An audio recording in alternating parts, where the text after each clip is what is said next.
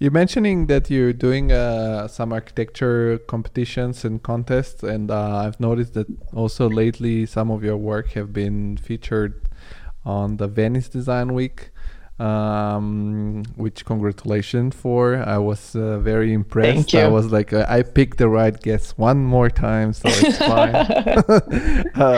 Thank you. How about that? When did you start, and how is that process looking like? Do you have now a sort of a set up team that you do contests together with all the time, or you change team members? And how do you organize to put all the people on the goal? Because this is a very difficult thing when it's, because competition, it's the ultimate uncertainty project. You just do something.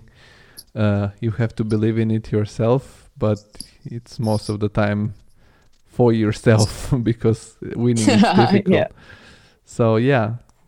tell me more about what you do in this field. Well, I try to change people I work with. I never work with people that I am not aligned with, that have different goals than me, or I don't like working with people that have very different aesthetics from me, because we can never agree on things. We have to send a poster or something and then nobody likes it, or it's just not a good atmosphere. I can have them as friends or ask for their opinion sometimes, but I don't like working in teams with them. It's nothing wrong. It's just maybe I'm wrong, but we don't align in those things. About the contests, I like doing them because they give you the opportunity to show how creative and innovative you are. And the budget isn't always that great of a problem. So you can do a great project that would in real life cost a lot and would never be approved. And then in contests, it's fine.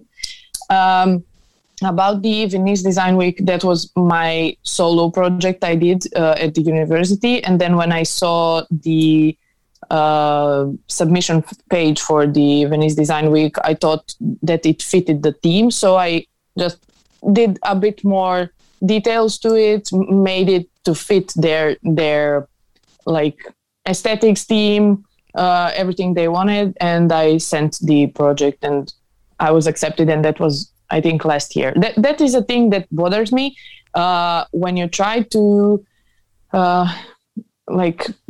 submit work for design weeks or something. It's just a large span of time. So I submit my work now, and it's going to be exhibited in like 8 months, and maybe in 8 months I won't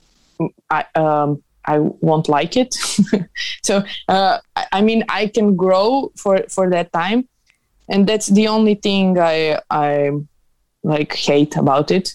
But I like the motivation I get when I do contests, or the sense of the approval you get when you get the mail of acceptance. It's like another stage of happiness. I cannot accept. I understand. Yeah. I understand what you're saying. Like, it's a little bit like a little reward for all the... Yes, for all the work done. Yeah, for the work done. And where do you find all these events and how to submit the works? Do you constantly browse online, or... I don't do it constantly. I have a few pages on Instagram that I follow that constantly put... news about the contests or exhibitions or something like that, and I don't submit my works to anything just to get it published. I try to choose the ones that fit best for me. About the design weeks, there is an online calendar that you can see for every design week in every city in the world.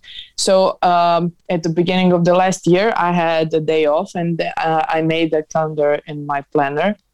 And now I know at what time of the year I should check their website to see if they have like submission open calls, close submission dates, or or something like that. And if I like the theme of this year's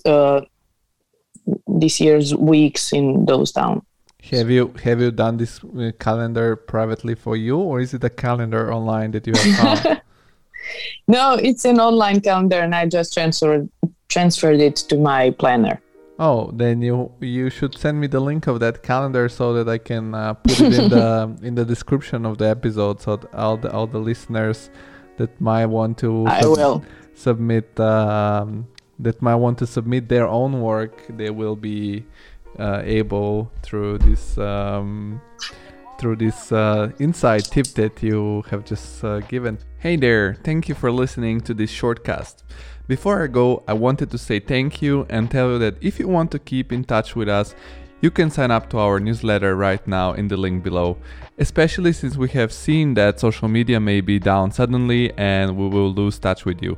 So please make sure we can contact you.